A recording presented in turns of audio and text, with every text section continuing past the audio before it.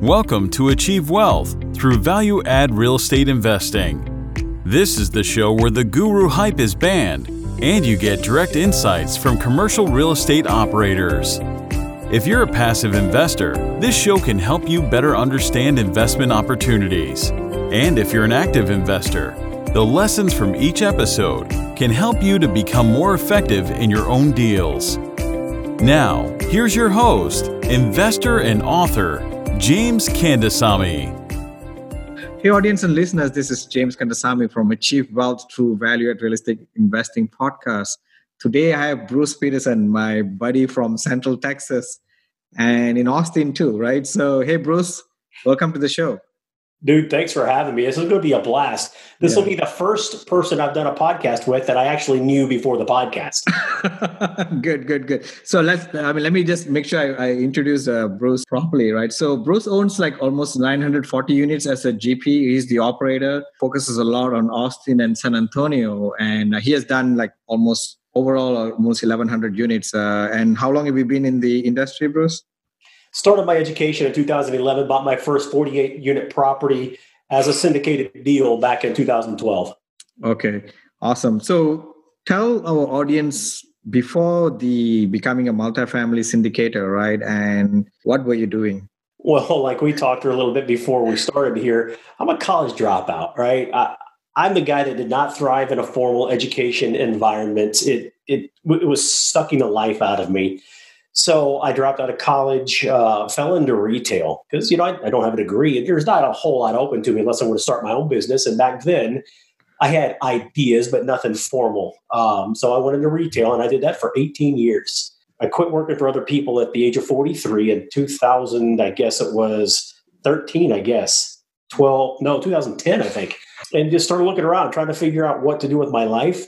Did a Google search to find somebody to help me invest in real estate because I didn't know how to do it. And I got very lucky and found a really good mentor. She helped me through the process on the first one, even a little bit on the second one. And, we've been off and running since. So you have like almost 940 units. I mean, did you expect COVID-19 to happen and cause this recession? Did I expect it? Of course I expected it. No, nobody saw this shit coming. This is that whole black swan thing, right? That, holy crap, this is probably going to make 2008, 2009 look kind of small. I'm not worried, honestly. I'm not Chicken Little. I'm not a pessimist. I'm not a doom and gloom guy. I'm the eternal optimist. We're going to make it through this without question. Things are a little dicey right now. What kind of collections we're going to have for the month of May, I'm not sure. People were worried in April, but April turned out to be pretty good. We averaged about 95 to 96% across our portfolio, so we're fine. May, we're already starting to see prepaid rents being made. Now, this is April 29th right now that we're recording this, but we're starting to see prepaid rents come in like we normally do. So I think we're going to be okay. Yeah, I mean, we were worried about April payment. Now we are going into May first week, right? In next week, I guess, right? This week we are going to May 1st, right? So it's just crazy, right? So hopefully things doesn't change. And did you do anything different in your property that, you have ensured that everybody's taken care of, everybody's paying on time? And, what did you do differently right now? Yeah, just like you, I believe you have your own management company as well as we. We have our own management company too.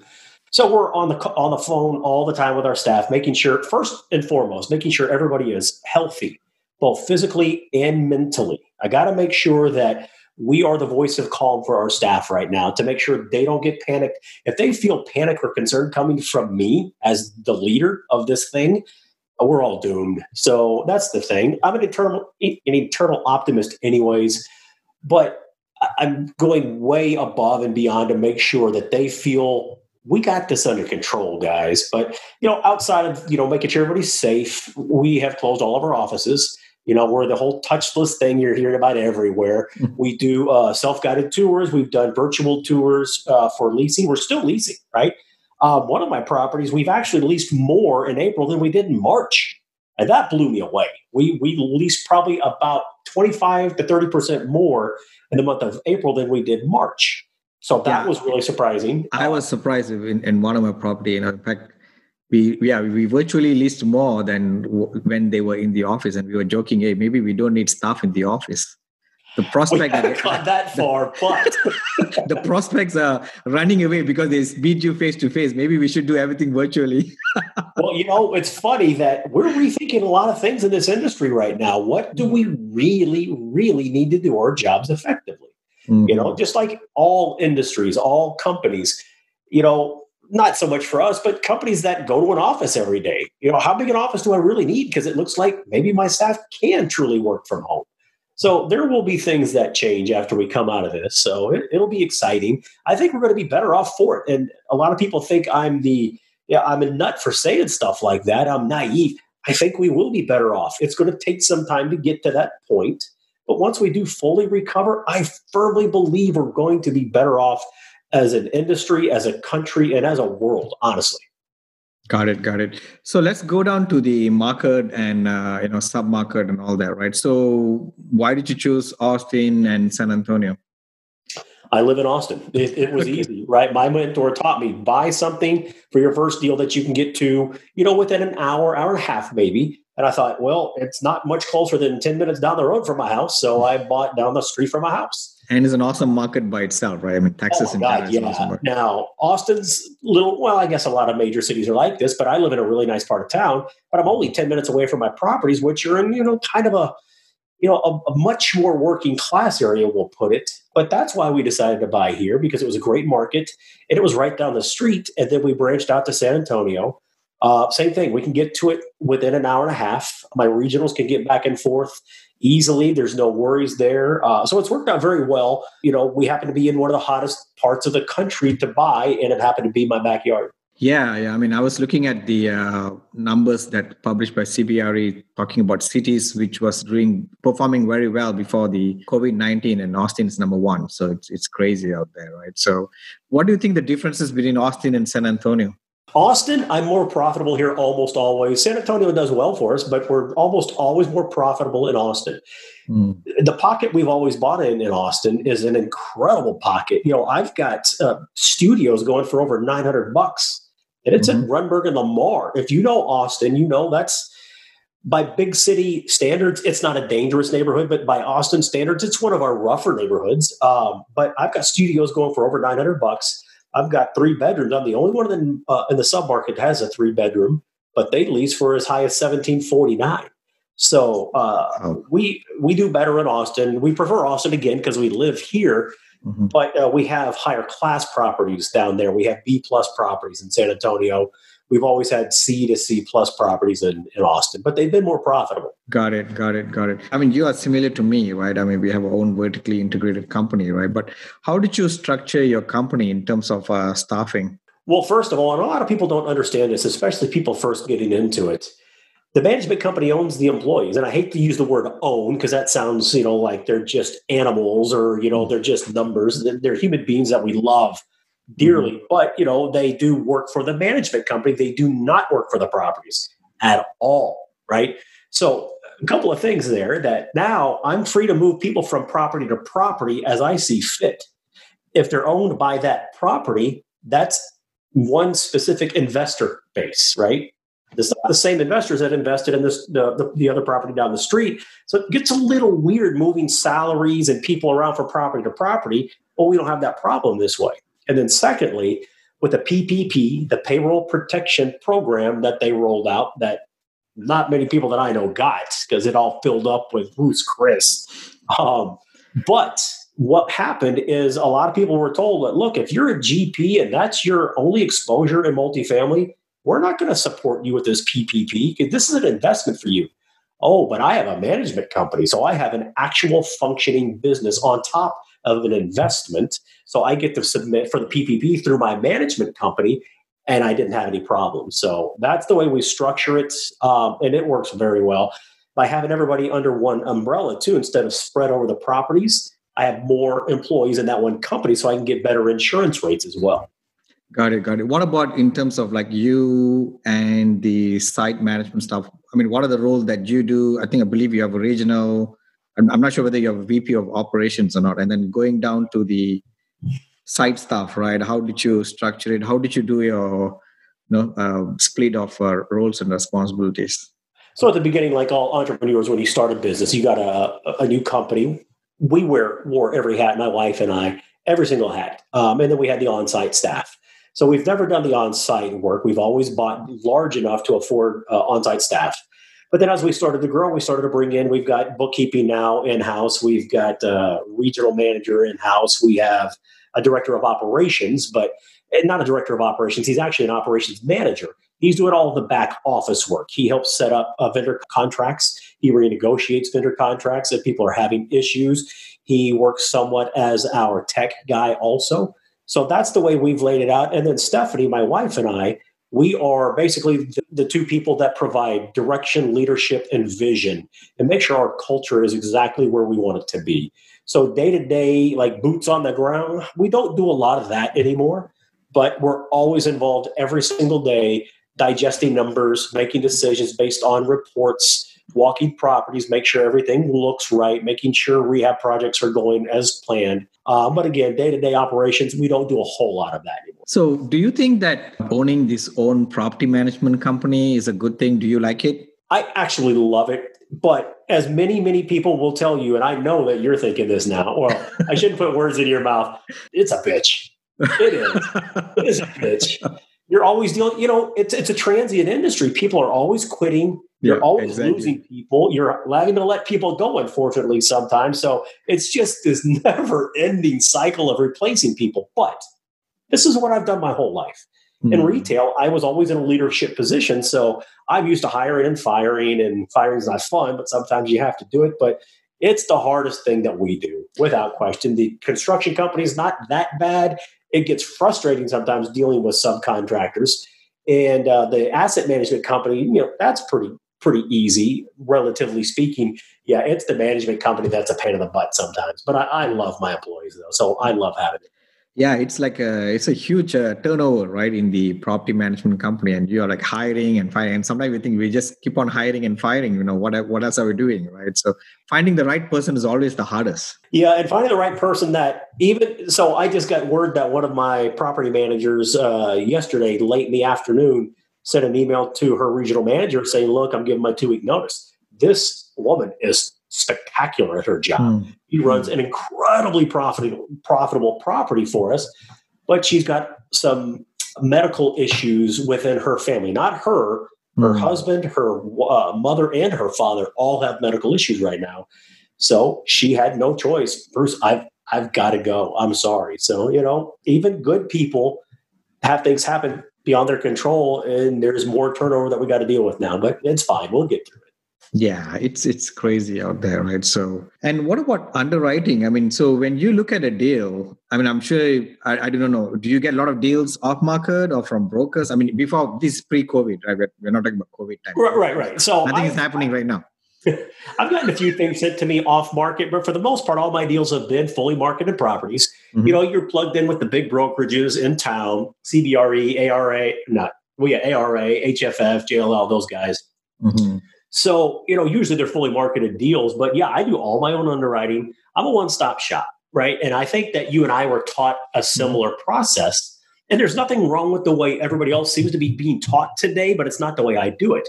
You put 400,000 billion trillion people into your GP because nobody can raise $5 million, but everybody can raise 12. So if everybody gets together and raise $12, and now first of all, you're going to hang yourself because you're probably doing this illegally. But secondly, you're giving away the whole pie. I want the pie for myself. If I got a 20% promote and I carved it up amongst 5 or 10 people, all of us are getting that much. Correct. It's more work for me, but I get the whole pie and I'm fully in control. So yeah, we do everything ourselves. Yeah, nowadays I see syndication being put up by 6 people, 7 people, and sometimes 10 people, and there's more than 10. I've seen a lot, right? And there's no way 200 or 300 units, you need that many people to manage the asset. You probably need 1, maximum 2, right? And maybe the third, maybe the another half a person to do investor relationship. But that's everyone is an investor relationship person nowadays.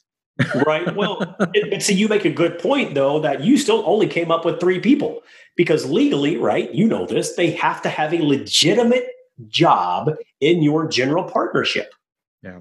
How can you justify 10 different jobs for people?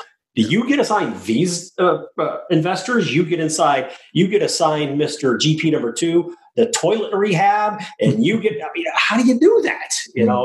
That's just too complicated. I don't know. Put in the time, build your own database, and raise your own money. Yeah, it's crazy. It's crazy. So in terms of value add, I'm sure you do a lot of interior and exterior value add and all that, right? What are the most valuable value add you have seen between interior and exterior? So I'll start with ROI, right? So the biggest return on investment project I've done to date is we kicked out everybody's favorite company, CSC, right? The company that would manage our laundry rooms for us, and they didn't manage anything. They put a washer and dryer in there. They barely came out to service it. They'd come out sometimes to collect, and you sometimes get checks. They hold checks. It's just a nightmare. Correct. So I was in a month-to-month situation when I took over this asset. And about a year and a half in, I decided, you know what? We're going to buy our own units. And we spent $42,000, something like that, to buy our own units. We took our monthly laundry income up from $1,450 a month to $6,000 a month. My ROI is well over 100%, and it improved the value of my property by about $900,000. So not everybody's in that situation, because you get into those ironclad contracts that you buy from the seller that you bought it from, and you're stuck with that contract until it runs its course. And those are 10-year contracts almost always. So I just got lucky there. But that's been the most profitable one I've done so far. And everybody knows to have laundry on site, but I think a lot of people are hesitant to do it themselves. It's really not that hard. Yeah, it's not that hard. I mean, if I can, I would buy myself, right? If I'm not under contract, I'll do it myself. And you are right. Actually, that's one of in fact, it is the highest valuable value add, because one of my property, we spent like 30,000. We are making like 2,500 per month, right? That's a lot of money, right? And you're spending 38,000, and you get like millions of dollars in, value increase, right? Value increase. Exactly. Yeah. It's incredible. And you are right. The company never come and service. It's hard to get, and they steal money as well sometimes, and they are hard to negotiate. Their contracts are brutal, right? So why want to do that, right? So very interesting. So I want to talk about your book, because you're going to be launching a book. Hopefully I can align this podcast launch with your launch of your book. Let's talk about your book, because, book is very hard to write, and why not talk about it? Okay, so this came up on another podcast that I'm working on getting booked onto, and they're like, okay, help me understand. You said you're a college dropout and you wrote a book. How the hell do you write? Look, I barely know how to use a library, but I know how to pay somebody that's really good at pulling information out of my brain, putting it in a book form, and now I can go through and kind of redline it, say, that's not the way I speak. So to be fair, I did use a ghostwriter, and many people that write books, they use a ghostwriter. But that's what I did. I paid somebody a fair amount of money, I'll be honest, but it was a skill that I didn't possess, right? So I knew enough that it was something I couldn't do, and I knew I had a book that I needed to get out. It was important for me to get this book out. And so I reached out to some people to help me write it. And it's taken about 9 to 12 months, but we're finally about to launch. Launch date is May 5th. So things are going really well so far. So you'd want to reveal the title of the book? Am I allowed to cuss on your website? I mean, on your podcast? Yeah, absolutely. Go ahead. So it's Syndicating is a bitch, and other things you haven't been told. Syndication is a bitch. And other things? Yeah, syndicating is a bitch, and other truths you haven't been told. Wow, that's awesome. Yeah, sometimes people think real estate is so easy, right? Syndicating real estate is so easy, right? Can you talk about some of the most scariest stories from the book, or you want to hold on to people? No. So I'll start by kind of I said I had to get this book out. Let me tell you why I wrote it, and then we'll go into a couple of stories. Sure. So, we've all been to real estate conferences and expos and 2-day seminars and all this stuff. And the stuff that they're teaching from this stage, it's all legitimate stuff. And these are good people teaching it and giving you basically a 2-day sales pitch, or, a sales pitch at an expo, whatever it is. They're almost always selling something to you. They're trying to sell their program, their education to you. And again, I firmly believe these are good people and they've got a good product. But you're only hearing, for the most part, there are some out there that are exceptions, but you're only hearing the dog and pony show. You're only hearing about rainbows and lollipops, right? The unicorns. I'm going to do this, and yesterday I'll be a billionaire. Okay, that's not going to happen. This is hard. What we do is hard. We make mistakes, things that come up that we never saw coming. There's no way we could have known they were coming. So things surprise us all the time. So I wanted to be the guy. Again, let's think about the person pitching from the stage. If they tell you the truth, the scary stories, the arson, the dead guy in your pool, losing $5 million of your investors' money, if they tell you that stuff, I'd say 50% of the people that would have signed up would go, no, I don't want to do this. Yeah. So it's not in their best interest to give you the full story. Again, I don't believe they're lying. I think everything they're teaching is legitimate. But my book is pulling back the curtain to show this is every bit of the step in how to syndicate a deal. Everything. I lay everything out. You don't need a course. But I want to tell you some scary stories along the way. And we'll laugh together. I cuss a little bit in the book too. But I want people to understand, most people that think they can do what we do, and not that I'm brilliant. I'm not brilliant. I'm a college dropout. But most people shouldn't do it. Most people don't have the intestinal fortitude to do this because it is very difficult. It's very stressful. There's a lot of work involved. Yeah, I just want them to know what they're getting into before they try to do this. And many people, I'm hoping, will read the book and go, okay, thank you for putting this in a book. I now know I don't want to do this. There's a lot of money. Bruce, I think you're going to just create more money raisers out there, because most of the money raisers are raising money because they don't want to be an operator. Right. Yep. Being an operator, you're absolutely right. It's really, really hard job, right? Nobody talks about it, right? Because most of the people who are talks, they're not even operators. They're more marketing arm of the operators, right?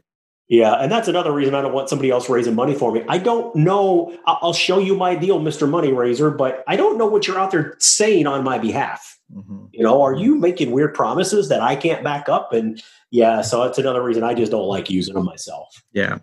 And that's what, even in my book, Passive Investing, Commercial Real Estate, I talk about, make sure the passive investor, whoever you're talking to, are they the backbone of the deal or not? The operators are the backbone, right? Not the money raisers. I mean, there's nothing wrong about raising money for investment. You're actually showing the path to a real estate investment. But, the passive investor needs to understand that they have to really understand who's behind the deal, right? And a lot of times people behind the deal are not really on the spotlight, right? They are somewhere far away, right? And a lot of times the money raiser doesn't even want to show them because they're worried that they go directly to them.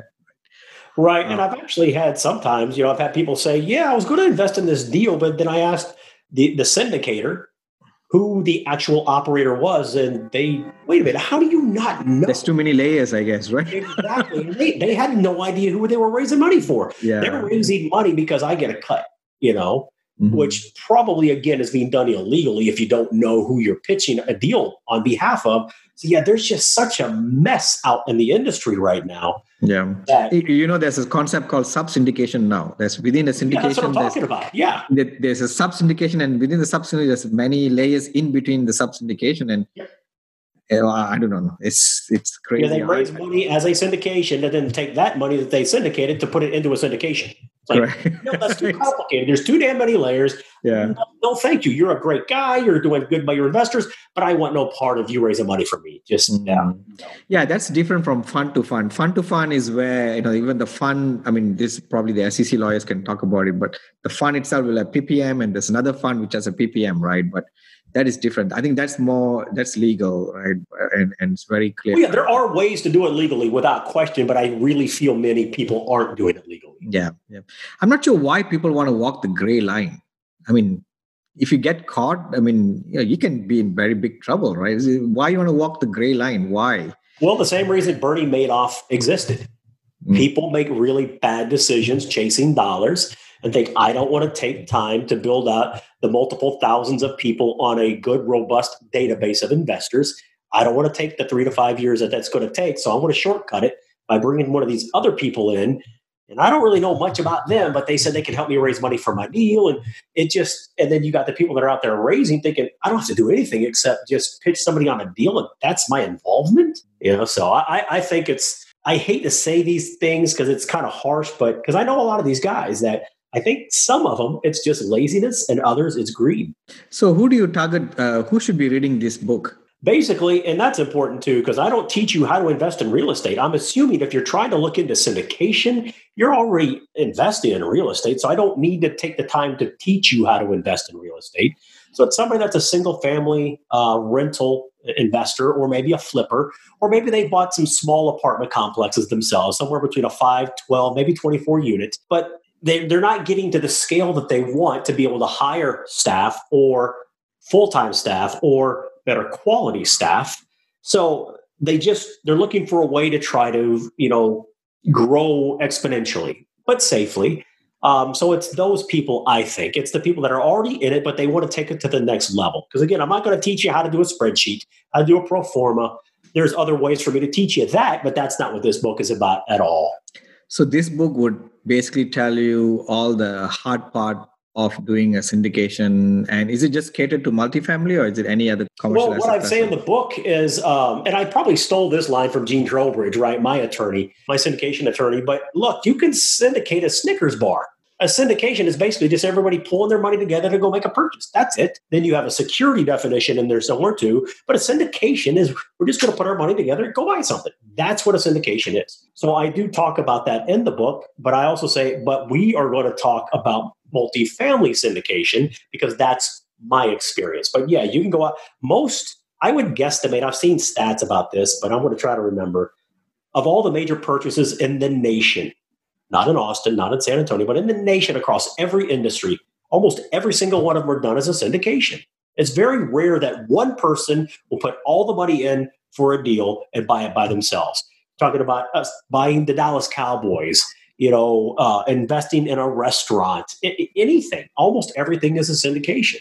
So yeah, anybody can do this intellectually. And if you can master the art of a syndication, then you can syndicate anything, but I'm talking to you about all the individual team players you need, your attorney, your real estate attorney, your syndication attorney, your bookkeeper, your management company, the broker, the mortgage broker. I tell you exactly who you need, exactly when you need them, what you can expect to pay them. And then I give you the whole rundown of your 60 to 75 day purchase. What does that close process look like? I walk you through your due diligence period of 20 to 30 days. And then after due diligence, you're wrapping up your loan.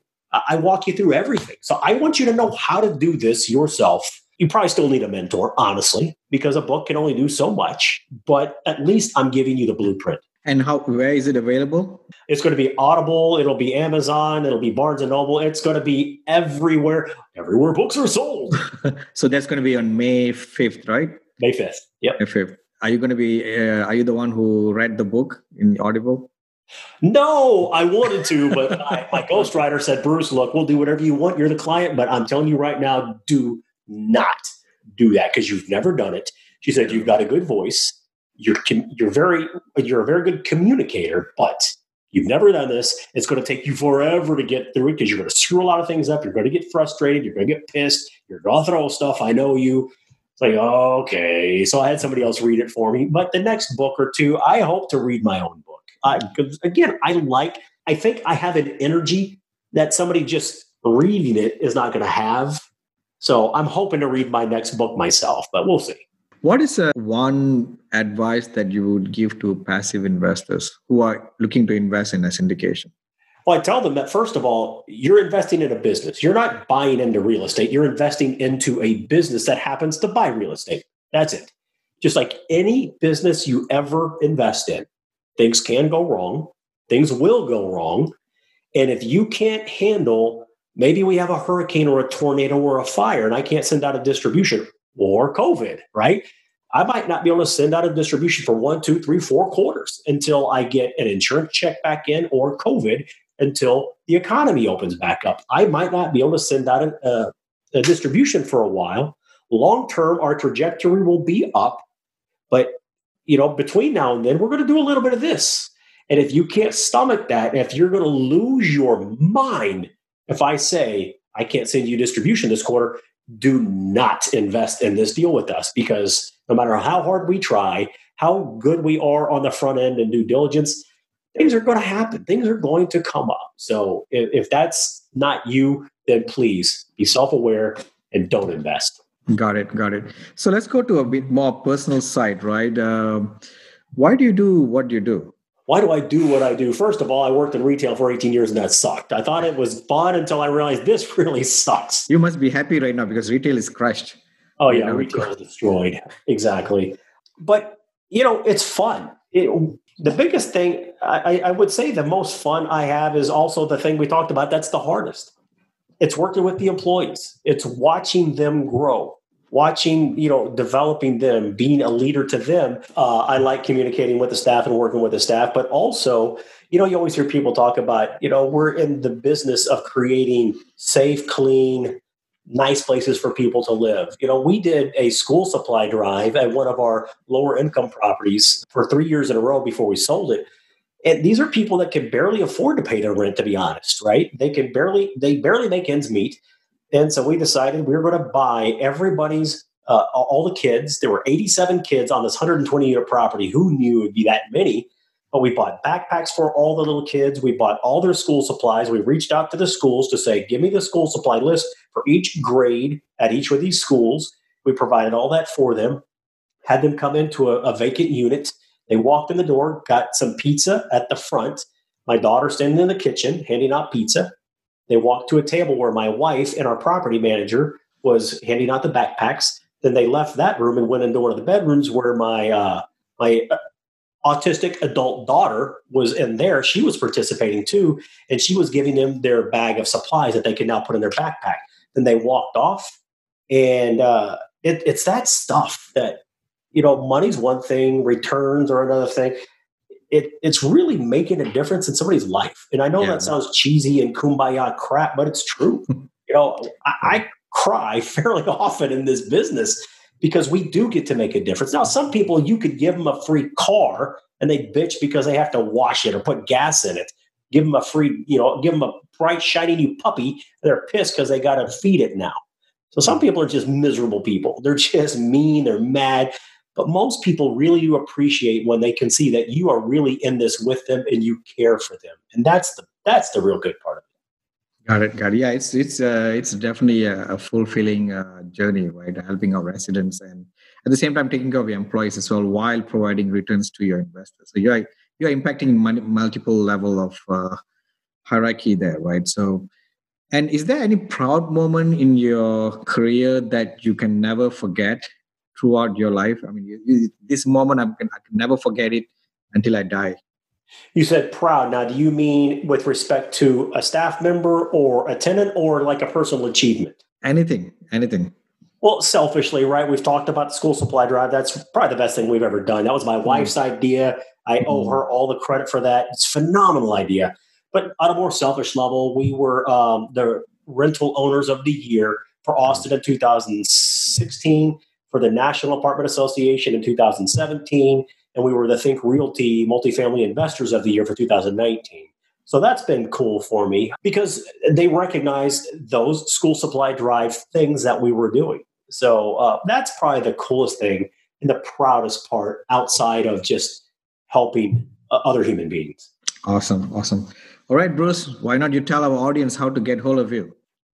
So you can go to the website if you're interested, apt-guy.com.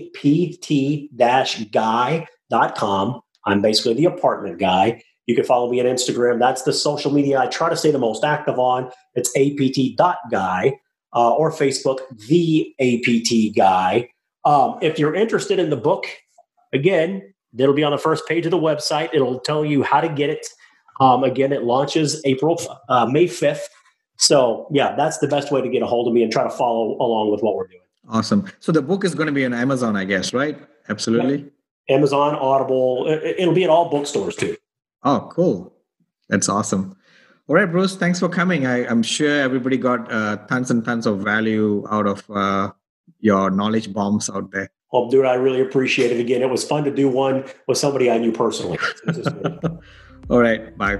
All right, buddy. That's it for this episode. If you'd like to learn even more, check out James's free audiobook. It's the audio version of his best-selling book on passive investing. You can get the audiobook completely free, along with other valuable resources by visiting www.achieveinvestmentgroup.com/free audiobook. Also, be sure to join our Facebook group too. To find it, just do a Facebook search for Multifamily Investors Group. Thanks for listening. Join us again for another episode next week. See you then.